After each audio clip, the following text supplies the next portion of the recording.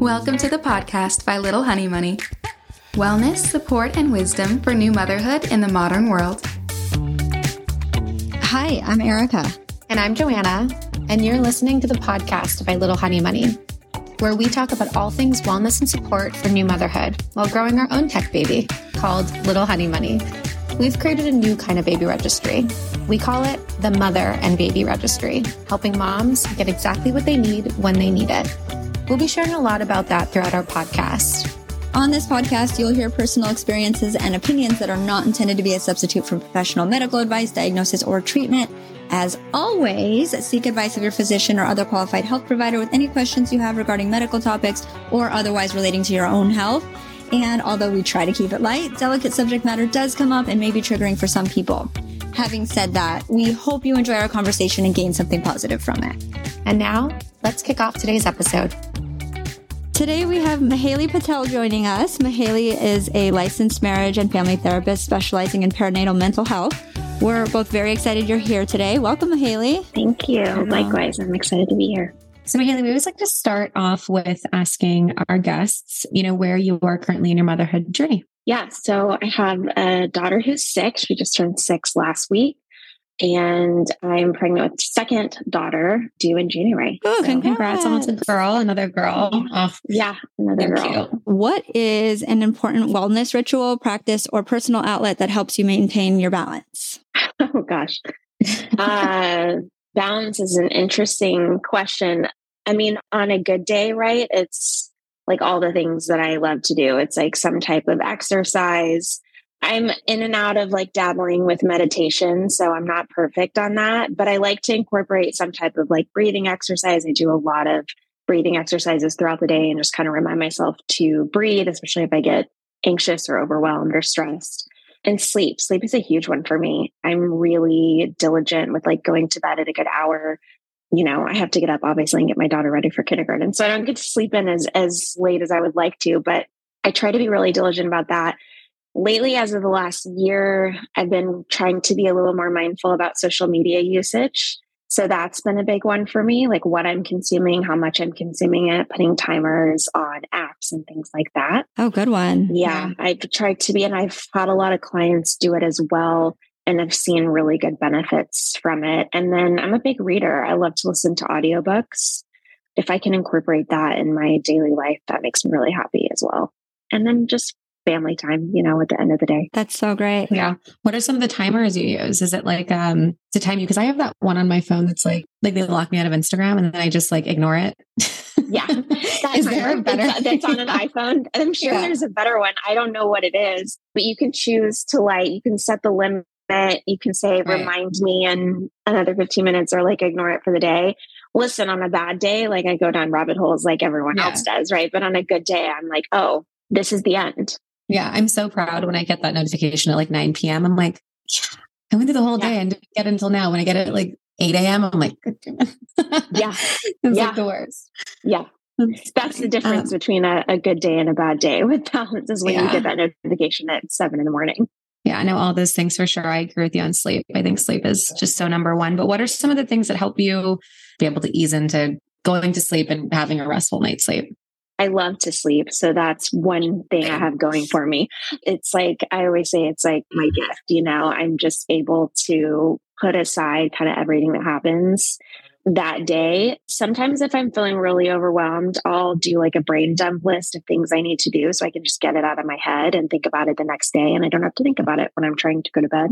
Magnesium's great. I take magnesium every night. I'm not a bath person, but this pregnancy, I've been doing baths, not every night, but couple nights a week. And that's been really great. I've also used to get up religiously for years before my daughter woke up. That's been really hard for me to do this pregnancy. So I've actually been doing yoga at night instead of in the morning, which I would normally do it in the morning prior to second pregnancy. And that's actually been really great helping me sleep. Ooh, Shavasana straight into bed. Love that. Yeah. Right? It's been really, really great. Sounds really nice. I love working out in the morning, but I feel like working out at night is actually really good for sleep. Magnesium, I'm obsessed with Calm tea. I've been doing it all through my pregnancy. Oh, I haven't done the tea. I just do the supplements. Do you like the tea? Yeah, I do. Because I like something warm at night. I feel like it's like really nice baths. Same, like really just really into baths. But I sit there with my thermometer because, you know, you're not supposed to be over like 102. So I'm like in the bath with the thermometer, making sure the water is not too hot and like sticking my stomach out. And Josh walked in and he was like, "You're such a weirdo." I was like, "No, I feel like I don't want to cook the baby." That's so good. But yeah, all those things. So Mahaley, I'm curious, what inspired you to pursue your specific line of work? It's something I've thought about. I had dabbled in and out of and like thought about since I was a teenager. I was always really interested in why people are the way that they are and why people behave the way they do and why they think the way that they do. You know, I was on various different like courses and careers throughout my life and then decided to go back to school to pursue my master's when I was in my later 20s. And then I was going to go down a totally different path. I was going to work with individuals that were struggling with addiction. That was like the thing that I wanted to do. And then after I had my daughter, that kind of all changed. I was sort of open to this whole new world of perinatal mental health and kind of all that came with it. And I think what struck me the most was the lack of support and lack of help and lack of people focusing in that area, specifically for mental health.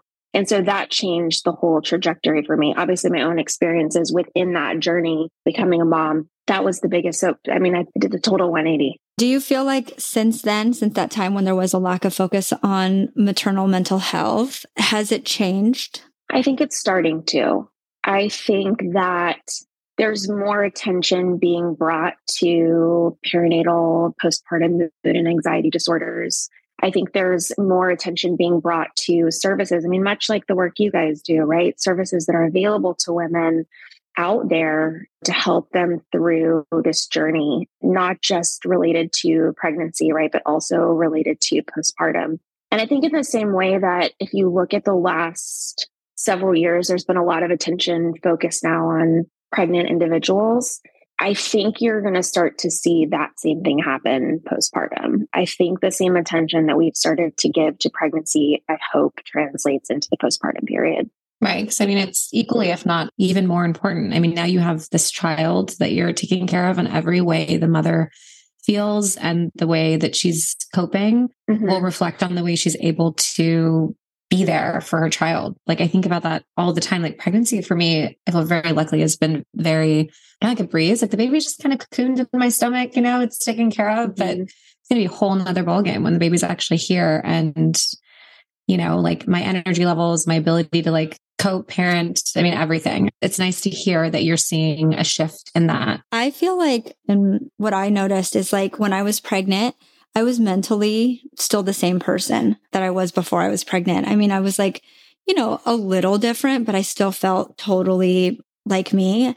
But then becoming a mom completely changed me, just like in my mental and emotional, like it was something completely different than anything I've ever experienced. Yeah, you are. The circumstances are totally different. And I feel like I really fell into that trap that I see a lot of clients and friends fall into, where during pregnancy, there's so much focus on getting all the right cleaning products and cleaning up your diet and movement and sleep and all of the wellness things. And that's all great. I'm not saying that there shouldn't be that focus there, but then it's like, where does it all go once you have the baby? And I really fell into that trap of it's got to be the right stroller and I've got to have the right birth doula and birth needs to be a specific way and look a specific way. And I really didn't give much thought to what parenthood and postpartum was going to look like. And so that's one of my biggest goals in working with clients, if I'm lucky enough to get them in their pregnancy and not just postpartum, is to like help them shift that focus. Not to say those things aren't important and we can't talk about them, but also like we need to take a well-rounded look here and look at the whole picture. Yeah, I'd love you to dive into that more. Like, what is some of the work that you do in guiding the women from being pregnant to postpartum, like transitioning into motherhood?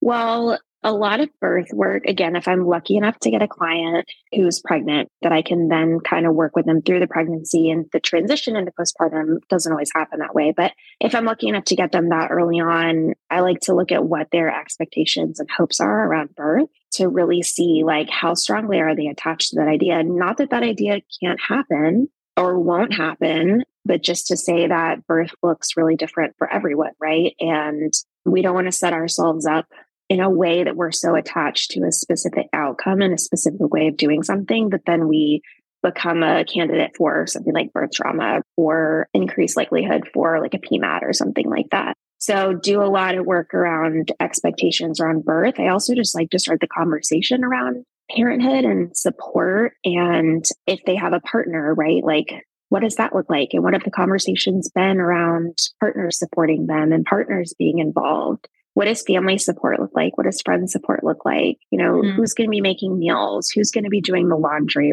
Yes. Shifting the focus. Yeah. Shifting the focus less on stress around, again, like the right stroller or the right car seat.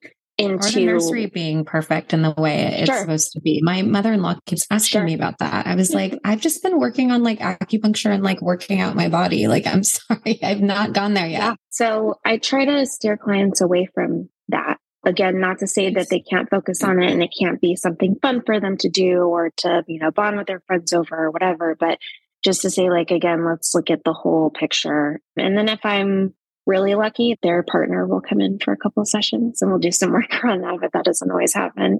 That's been a fear of mine.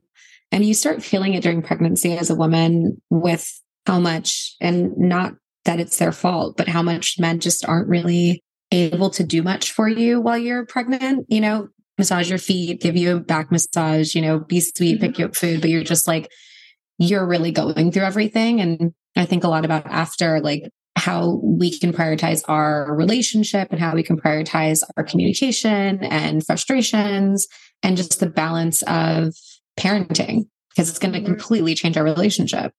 So I love that you touch on that, because that's definitely been kind of something coming up for me, just thinking about it.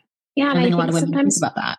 I don't think they do either. And I think sometimes no one knows what parenthood's going to look like for them, right? No one knows exactly like what their relationship is going to look like once they become parents, even if they're second or third time or fourth time parents, right? Because it's different each time. It's different baby, a different experience.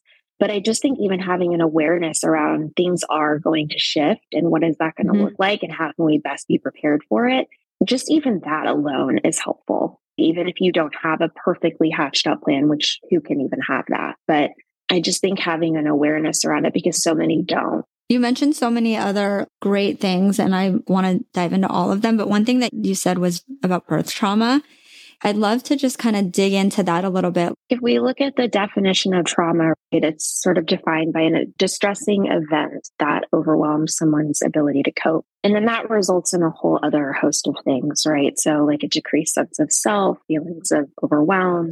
For individuals that meet the criteria for something like post-traumatic stress disorder, flashbacks, nightmares, intrusive thoughts, things like that. So when I look at birth trauma, a lot of times you look at a couple things. You look at something medically happening, right? Where it's like an emergency C-section that, you know, it's an emergency, right? So it wasn't planned. It's something that happens really, really, really quickly. And it overwhelms that person's ability to cope with the events that are going on. And then, you know, sometimes too, like I was saying, in terms of birth preparation and expectations, sometimes trauma just happens when things go differently from what we expected and it wasn't the plan. And I think that happens a lot with birth. We have this idea of having, you know, an unmedicated birth or a vaginal birth or a home birth. And I think those things are great things, but sometimes that doesn't happen. And so then what? You know, if you're not prepared or able to cope in the moment with the rate at which things are moving, it usually leads people into some type of birth trauma. That more often than not, I would say the majority of clients I work with birth trauma, which are quite a bit of the clients that I work with, don't realize it until later on. It's very similar to something like a PMAD, right? Where you don't usually get people until they're like well into their postpartum period. I don't know what a PMAD is. Can you define that? PMAD is a perinatal or postpartum mood or anxiety disorder. So things like postpartum depression, perinatal depression, anxiety, OCD, PTSD, things like that. Gotcha. And so a lot of the individuals I work with meet the criteria for one or more PMADs, right? But you usually don't get them until later kind of in the journey. I mean, it's pretty rare that I get a client 4, 5, 6 weeks postpartum. It's like I'm dealing with X, Y, and Z. It's usually months down the road, if not a year or two down the road. how do they even know that that's what that's from? I mean, I guess it's just what we're doing here today and what you're doing to promote this idea that that could be what it is. Like, imagine just 6 months later being like, I don't know what's wrong with me. My baby's perfectly healthy. My relationship is great. Why do I feel this way? How are they realizing that that's what it is and finding you? Well, sometimes they don't. You know, I always ask about a person's birth.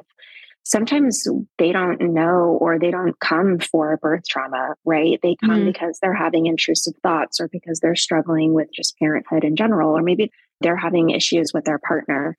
And then it's not until we kind of do some of that like deeper work, or look at what their pregnancy was like, or their birth experience was like, that we start to uncover, you know, an emergency C-section, or they wanted and were trying to have a home birth and they had a hospital transfer, right? That happened really quickly, or they hemorrhaged or something like that. I've had clients that have had to have like hysterectomies and things like that. So a lot of times, to answer your question, they don't know. You get a few clients that are like, no. I was supposed to have this kind of birth and it was supposed to look this way. And I hired the doula and I did all the prep, and I did the classes and I did the breathing, and I ended up here. And you do get those clients. And for that, we usually do like a more targeted approach. But sometimes it takes a lot of digging to realize that a client does have some type of birth trauma.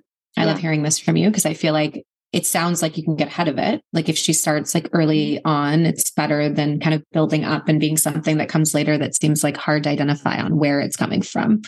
Yeah. And I think too, language around that is really important. Like I always try to ask people, if again, I have them early enough, what are your birth preferences, or what were your birth preferences? I try to avoid using the word plan, because again, like that implies that it was supposed to be this way and things go in a different way. It almost always goes a different way though, doesn't it? Totally. But I just put my quote unquote birthing plan together with Lori. I have to tell her not to call it that. It's not a plan, Lori. It's an idea. It's a preference. I think a lot of times for someone that does have birth trauma, or did have a really strong preference of what birth is going to look like, it's, you know, yes, you have the pregnancy, right? But it's really a person's like entrance into their parenthood journey with that specific baby. Again, even if it's not their first child, right? It's their entrance into parenthood with that specific child. And so if it doesn't go the way that they expected it to or wanted it to, if they feel like they did something to feel, which I would say 100% of my clients with birth trauma feel like they did something wrong, it kind of sets you up for that in motherhood. Wow. And do we know anything about how a birth experience, whether it's trauma or not, transpires in that child's life or in the relationship with the mother and the child? I think that can look really different depending on the person. You know, I would say for the majority of the clients that I work with, the trauma and the results that come from that are so internalized. Just in the work that I've done, I haven't seen it translate into necessarily like a bond with your baby or things like that. I think it can, just like any other type of, you know, PMAD can, right? It can affect the bond that you have with your baby, but usually it's so internalized. Yeah. It's, I did something wrong. I could have done more. I should have done more. I should have done less. I should have done something differently. That it really goes back to like a diminished sense of self and affects their self-esteem more so than I think how they treat their baby or their loved ones. It's about how they treat themselves. Right. So can you please explain for our audience how women are typically evaluated or screening for postpartum depression, i.e. PMADs? The better question would be how they're not screened. Oh, they're not? For a PMAD. So true. You know, I went to my gynecologist, like every time I go right now, they give me this dumb paper that in front of these women that are maybe not that friendly, please fill this out. And it's like 1 to 3. Are you having suicidal thoughts? Like, I'm going to answer that right there and be like, yes. You know, you always just like, no, I'm fine. And then you just kind of like sit down and wait for your appointment. So I love that you brought that up, but I was hoping you'd say something like, well, that's how I've been screened through my pregnancy. Yeah. And that's interesting because I don't even know that that is everyone's experience of being screened at all. I think that in my first pregnancy, I wasn't screened at all during my pregnancy. And then at my 6-week checkup, right, I was given like a questionnaire to fill out and the general consensus of like, how are you feeling? And I'm like, well, I am so sleep deprived. I'm not sleeping more than 2 hours. I feel like I got hit by a train. I have no idea what just happened to me. You're like, it's totally normal. And you're fine. Yeah, they're like, yeah, it's fine. You're fine. You're great. Things are going well. Yeah, you're cleared to like go run 5 miles. Great. Perfect. And that was the only screening that I ever had. This pregnancy, I haven't had any screenings. I always ask a client what brings you to therapy and usually try to get a sense of how they got referred to me. I will say once in a while, an OB does do a referral. A client or a patient will come to them, say, I'm experiencing anxiety, panic attacks, intrusive thoughts, symptoms of depression, things like that. And they'll have a conversation about medication, and an OB that is well-trained and pays attention to mental health will usually say, going to therapy is a really good idea. But I don't think that screening is thorough. I don't think that it's as common and as prevalent as it needs to be. And I think that we are doing our medical community a huge disservice by not giving them a little bit more training in mental health. And that's all it comes down to, right? Is really just the awareness and the training that they need and don't have. They can't do everything. They do a lot as is. So it's not to knock them or to say that it's their fault in any way. It's just a real area that's lacking in the field. Right. And it's a big problem. The other thing is so you're seeing your OB soon after you have your baby, but then you don't see your OB for a long time. So there's this gap, right? Once a year. Yeah. It's the pediatrician now. It's not really about the mom. Hey, it's Erica, and I want to share a quick backstory. When I was pregnant with my first baby, I spent so much time trying to find all the best things for my baby. There are just so many things out there for newborns, and it was really hard to know what we would actually need. But when my baby arrived, I was surprised to find that I really didn't need to spend that much time obsessing over the products for her and for the nursery. I actually needed stuff too. And really, it was the care and the support that we had around our family that made the biggest difference to us. Once I knew this, I was a lot more focused on my own health and the care services for my family. I'm talking about things like doulas, baby nurses, acupuncture, meal deliveries, lactation specialists, fitness classes, and the list goes on. Those were the things that made my new motherhood experience more enriched every day. And honestly, the better off I was, the more my entire family benefited from it. So when I was pregnant with my second baby, I really wanted to find a baby registry that helped me prioritize those things in addition to what I needed for my baby. I just couldn't find one. And I've now talked to hundreds of other moms who have found themselves in that same boat. And that's why I set out to create a new kind of baby registry that challenges the way we shower new moms with gifts. Because I'm convinced there's a better way to give them what they really need. And it starts with putting the mother first. So here you go, the baby registry that I was looking for. Little Honey Money. It's here, it's live, and it's ready to help you get what you need when you need it. Check us out at littlehoneymoney.com. But for now, let's get back to our episode.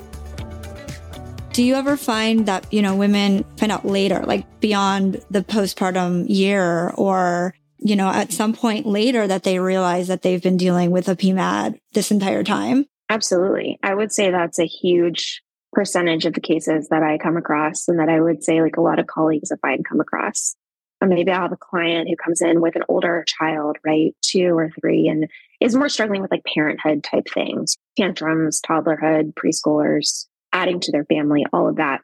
And again, when you get into the history, they'll say things like, I definitely had postpartum depression. I just didn't realize it at the time. Yeah, I feel like I've heard that. I've heard that more than I should have. I hear that a lot. Mm-hmm. So I'm that's what I was going through. Mm-hmm.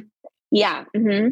Or a client will have had a second child or maybe a third child, and their experience postpartum will look really different from kid to kid. And it's not until then that they realize, with my first, I wasn't okay. Or with my second, I wasn't okay. I had a client who I've worked with for probably about 1.5 years. That was part of her story. She had some ups and downs, but kind of felt like she breezed through postpartum with her initial child. It wasn't until the second one was born that she's like, well, this is not what I experienced the first time around. And she really struggled with anxiety the second time around, where she didn't with her first. Wow. But what do people do if they don't have that experience to compare it to? If there's not a checks and balances system, or no one in their support system is educated or knows to be looking out for these things. Given what the landscape looks like, what are some things that are actionable that you would recommend? Well, I think whatever an individual support system looks like, so whether that's family, friends, a partner, them being aware of what to look for. That, yes, there is a certain period of transition where it's really normal to see your partner crying, to see them struggling to sleep, right? Maybe even see them dealing with some intrusive thoughts or some excessive worry or things like that. But after a brief period of time, if those things are either getting worse and not getting better, or they're just not going away at all, we need to pay attention to that. And I think, again, the focus being on, it's great that the focus is so much on the baby, but not just on the baby, also on the family as a whole. And I also think it's worth noting that men and dads can suffer from postpartum mood disorders as well. It's not just women. So, having a conversation around that, around what that looks like and challenges that they may be going through as well. And if a couple doesn't have great communication before a baby, it's probably not going to get better once the baby's born. So I kind of feel like all new parents should be evaluated. Yeah, I was such a jerk. The second you said that, I was like, what could they be depressed about? I love your spirit, Jo. For sure, and I think it's tough. And there's a lot of comparison, right? Of like, I'm more sleep deprived than you are. I went through this birth experience. You didn't, right? Like I had to physically recover. You didn't, I'm breastfeeding. You're not. And I think all those feelings are really valid and understandable. But if the communication isn't there before, again, like it's probably not going to get better after the baby's born. So no, for sure. Taking that 40 weeks that we're all given, plus or minus, hopefully, to address maybe some underlying issues that exist in your relationship would be a really good thing, because communication is a huge part of it. And I think a lot of women don't speak up for fear of judgment or fear of misunderstanding. For sure. Because I feel like I'm like, well, I had a rough day today. Like, doesn't mean I'm depressed. Or maybe, by the way, I found the questions that my doctor asked me because I took a picture because I was like, this is interesting. It's 2 tiers. The first one is like rate from 0 to 3. And if you score 3 or higher, you go to page 2. So 1 to 2 is just a little interest or pleasure in doing things, which is question 1. And then feeling down, depressed, or hopeless. So you go to your doctor's appointment. I'm there. There's a lot of women, and again, the receptionists, they're lovely. They're fine. But it's just, I feel like if I was sent this to my home, maybe I'd feel less potential judgment. If I'm like, I think I might, I don't know, like maybe I'm feeling a little, it doesn't seem, I felt like the right place that I wanted to start divulging anything, even if I did feel that way that day. Yeah. By the way, you pulled yourself together to leave the house and do all the things. Right. I'm like dressed up for my day at the office. I'm like, maybe. And then if you score 3 or more, you go to the next one and it gets to questions like poor appetite or overeating, feeling bad about yourself, trouble concentrating, thoughts that you'd be better off dead or hurting yourself in some way. And they're just like papers that they have your name on there and then you check the box and you give it back to them. I took pictures because, there's somebody who had been looking into the space of how to create that portal for perinatal support, mental wellness. And then I saw that document and I was like, wow, this is how my doctor's office is handling this. And if I was somebody who was feeling that way, I wouldn't feel comfortable actually filling this questionnaire out to the way that it's being handled now. That's really interesting. And just the fact, like I said, that you were given the questionnaire, whereas like we're pretty much right on track with each other in pregnancy, right? And I haven't been given one thing. So what I did learn is certain states are requiring it now. And I think California is one of those states that require kind of mental checks for women. I think even going to your OB, like any OB you're visiting. And I wonder, because you mentioned you had it at your first pregnancy. And I wonder if that was because you were in California at the time, right? Yeah. And now you're in Texas? Tennessee. Or Tennessee. So maybe baby steps, but definitely I feel like it seemed like they did it because it was required. So did it kind of quickly just to figure out a solution. So are there no like online places that you've known that have been kind of successful for women to kind of either screen themselves or like, is there nothing that exists right now? Yeah, you can definitely Google things, right? Like symptoms of postpartum depression or symptoms of postpartum anxiety. Postpartum seems like a scary Google. Yeah, for sure. Yeah. It can be. Right? Yeah. Postpartum Support International is a good, well-established resource for identifying symptoms of a PMAD. And also they have a network of certified perinatal mental health therapists because, all therapists can only work in the state that they're licensed in, but most therapists just work in like one state. So if you get an inquiry that's, you live in Texas and you get an inquiry from New York, right, you can kind of refer them to that database and say, here's a list of who would be good in your area. And now with telehealth, it's a lot easier because you can look in your whole state, not just where you live and not, the specific part of the state. Wow. It does say on this website, 1 in 7 moms and 1 in 10 dads suffer from postpartum depression. Yeah. And things that may or may not happen in your pregnancy. So for example, with both pregnancies, I had hyperemesis. What is that? The short form is HG. Basically, it's like a heightened morning sickness and it lasts throughout your whole pregnancy. So like individuals with hyperemesis are more at risk for having some type of perinatal and postpartum mood and anxiety disorder. I think it's 1 in 9 or 1 in 10 have postpartum PTSD. And so there's all kinds of things like that, right? That can happen during a pregnancy, a NICU stay, an emergency C-section, like any type of complication in a pregnancy can also put you at further risk for experiencing a PMAD. Are there any common things you've witnessed amongst maternal women, like over the past couple of years, like with all the changes in the world? Are you seeing like more people seeking support, less people, more in person? What are you kind of noticing in terms of the trends that are happening? Well, I think COVID and telehealth did a lot of great things specifically for this field. Didn't do a lot of great things otherwise, but it did great things for people's ability to access mental health services. And a lot of therapists that didn't offer telehealth before, pretty much most do offer it now.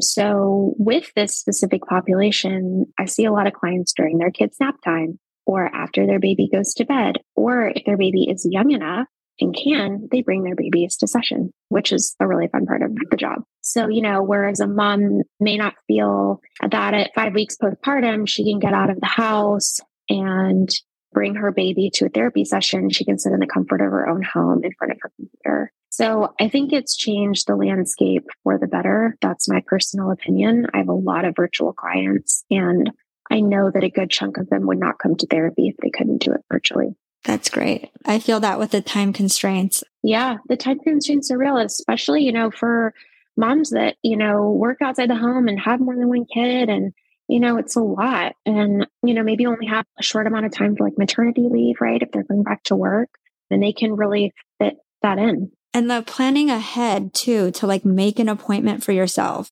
Like I know it sounds so simple, but I think like when you're just on your 24-hour baby schedule, making an appointment for yourself for like 2 weeks from now, you're like, how will I know like if I can make that appointment? And then it becomes daunting to even make an appointment. It really does. And so if you can take some of the stress out of that, I think that's really helpful.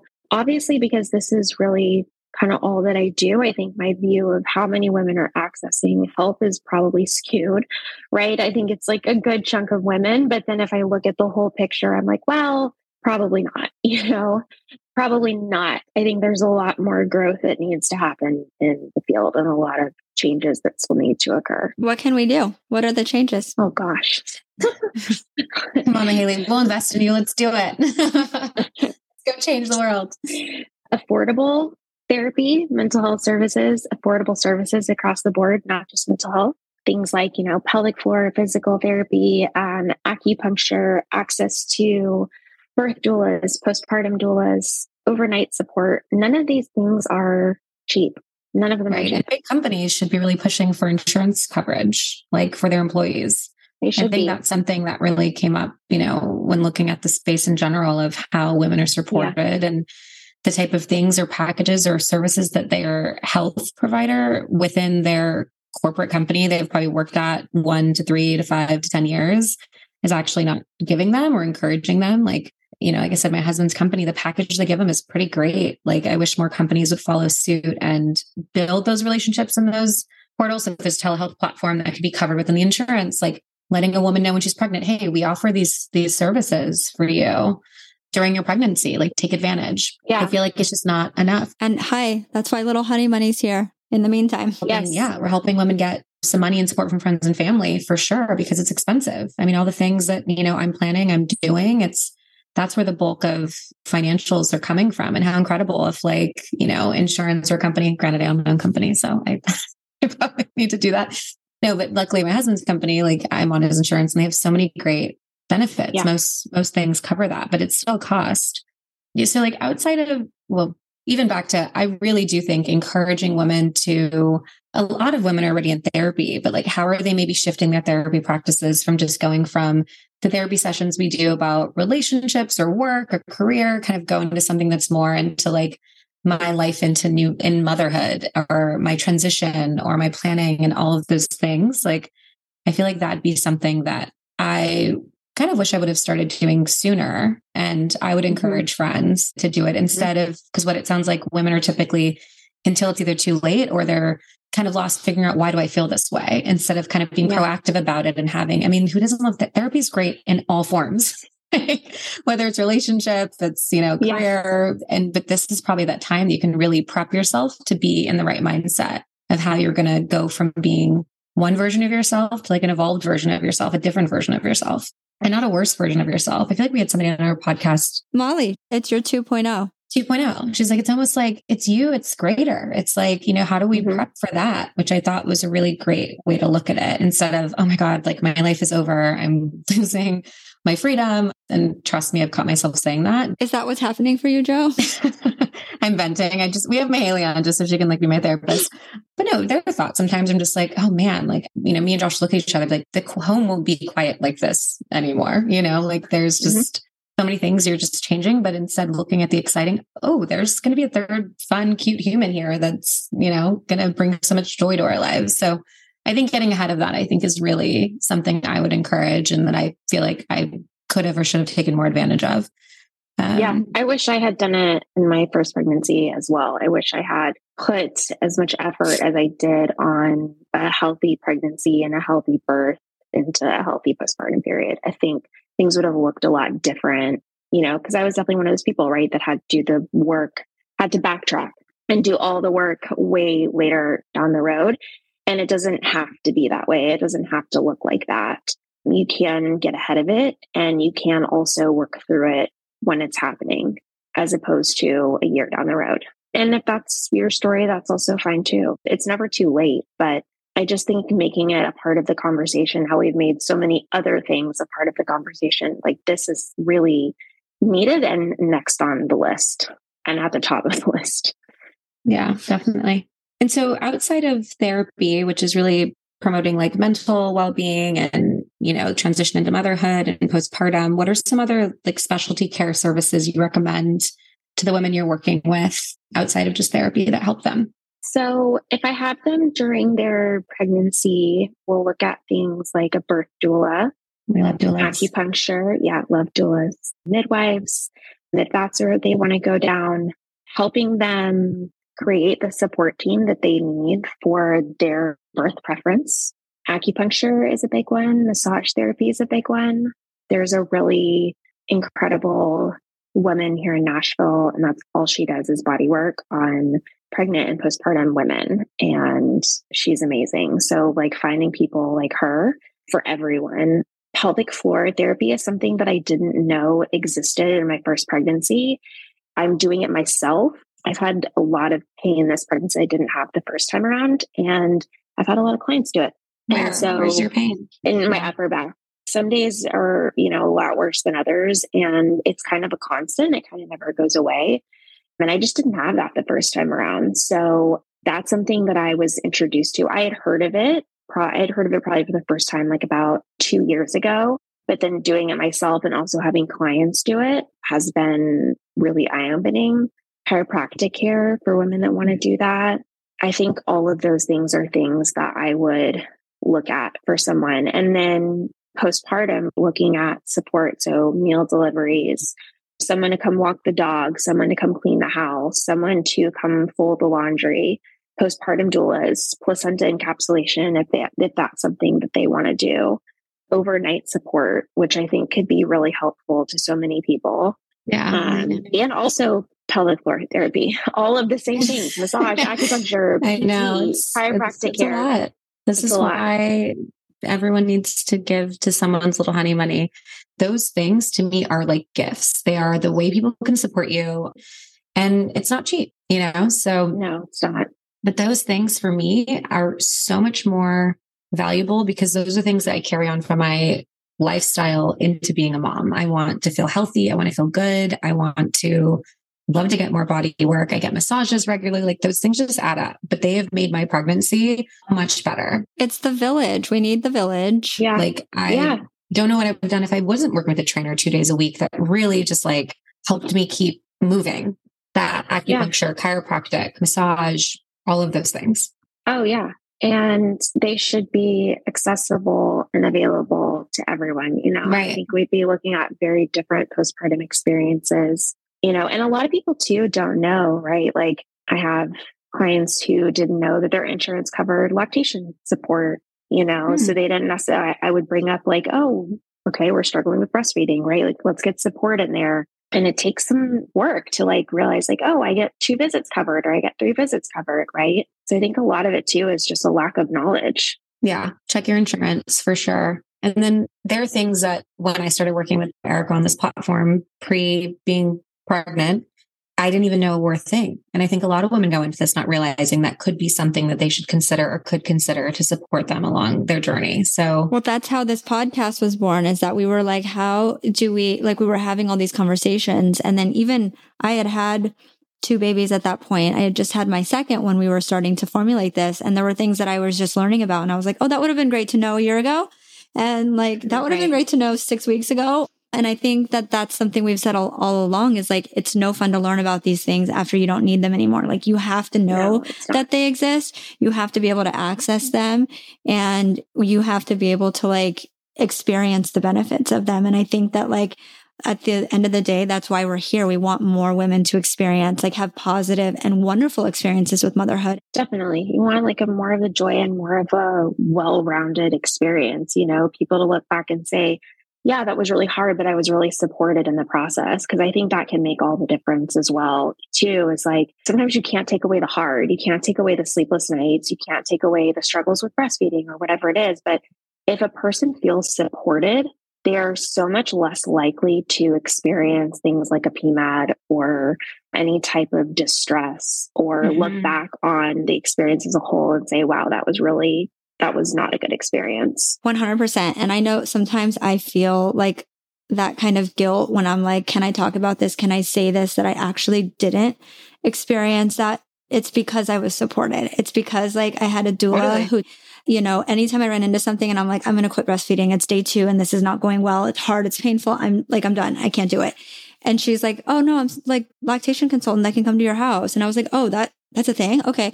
And then we get through that hurdle. And then there's the next hurdle. And then it's like, there's always someone or something there to support you. And it's like, so when it does get hard, where do you go from there? And who can help you? And there are so many healing hands and so many like support people that can really make the journey so much better. And that's literally why I wanted to create Little Honey Money. Yeah. No, I remember when Erica would this is before I even started Little Honey Money, but I'd see her during her pregnancies and just be like, wow, you really figured it out, huh? Like it felt that way because she did. I mean, you always still, I saw you a lot. You just had a good attitude about everything. It seemed very like breezy from the outside looking in. And when I've spoken to you more, I now know why. But I remember thinking, no, she was just one of the lucky ones. Like there's no way. Like when I'm pregnant, I'm going to be like bedridden and like just like hating my life.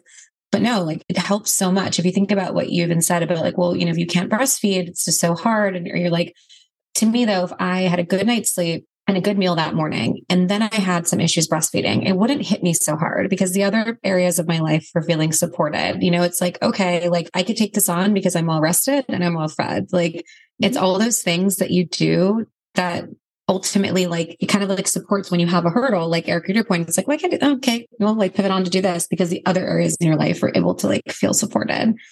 So I feel like it is possible. And I do feel like I really cultivated the pregnancy I wanted by using the platform or just learning, I think from you, Erica, and also the platform we built and speaking to some, incredible women like you, Mahaley, and just knowing that there's resources out there.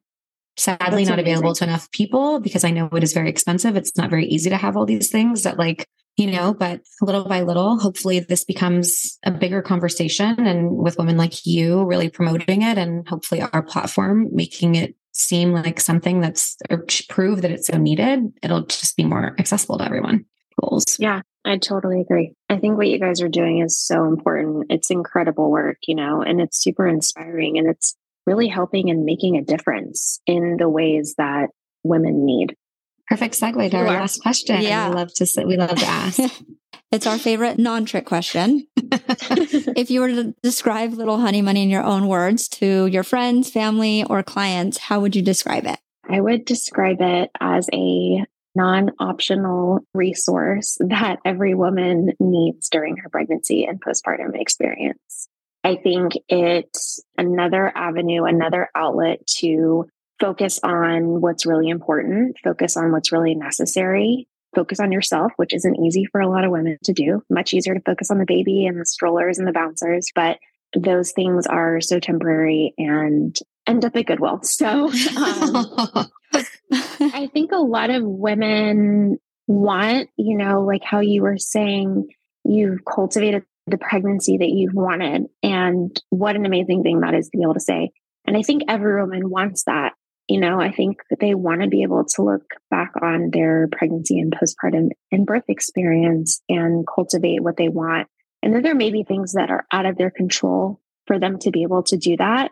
I think feeling supported is a huge piece of it, like we were saying, and being a part of something like a Little Honey Money is one of the best ways you can feel supported. What better gift than having your family and your friends rally around you and say, I'm giving you this gift. I'm giving you, meal deliveries for when you've been up all night and don't have the energy to make dinner.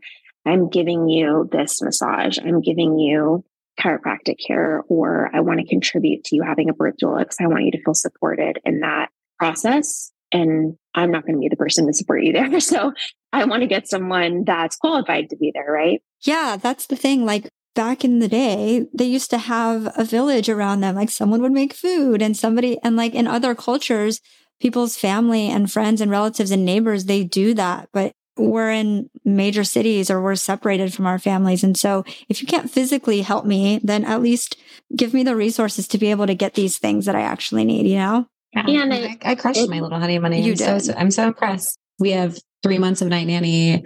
I have my doula. Amazing. We're doing post care for food. I mean, it was obviously all women. It was actually most of my friends who have had babies within the last 2 years. They were the most giving. Makes sense because moms know what you really need. Because they know what you really need. Yeah. And I think too, like a lot of the women that I work with are so hesitant and not used to like making themselves a part of the equation. That's what you guys do, right? You make moms a part of the postpartum equation. That's a good one. So Mahaley, would love to hear how our listeners can find you if they happen to be in your area. Yeah. So I work at a group practice called Readiness Counseling. Again, our focus is in perinatal mental health. So that's all we do. We see and treat individuals that are struggling with infertility, loss, conception, pregnancy, birth, and postpartum, and kind of everything in between. So that is how you can find me from a work perspective. And I have an Instagram account somewhere out there. I'm not super active on it. Maybe that'll be one of my 2023 goals. Yes, that's out there. Is it at Mahaley Patel? Or is there an underscore? I can't remember. Mahaley Patel. I think there's an underscore. Yeah. I like the name Readiness Counseling. That's cute.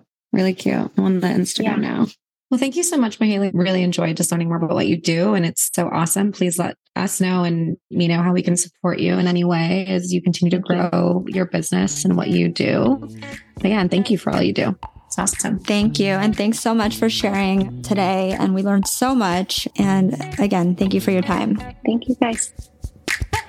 Thank you for listening to the podcast by Little Honey Money. Visit us at www.littlehoneymoney.com and follow along on Instagram @LittleHoneyMoney.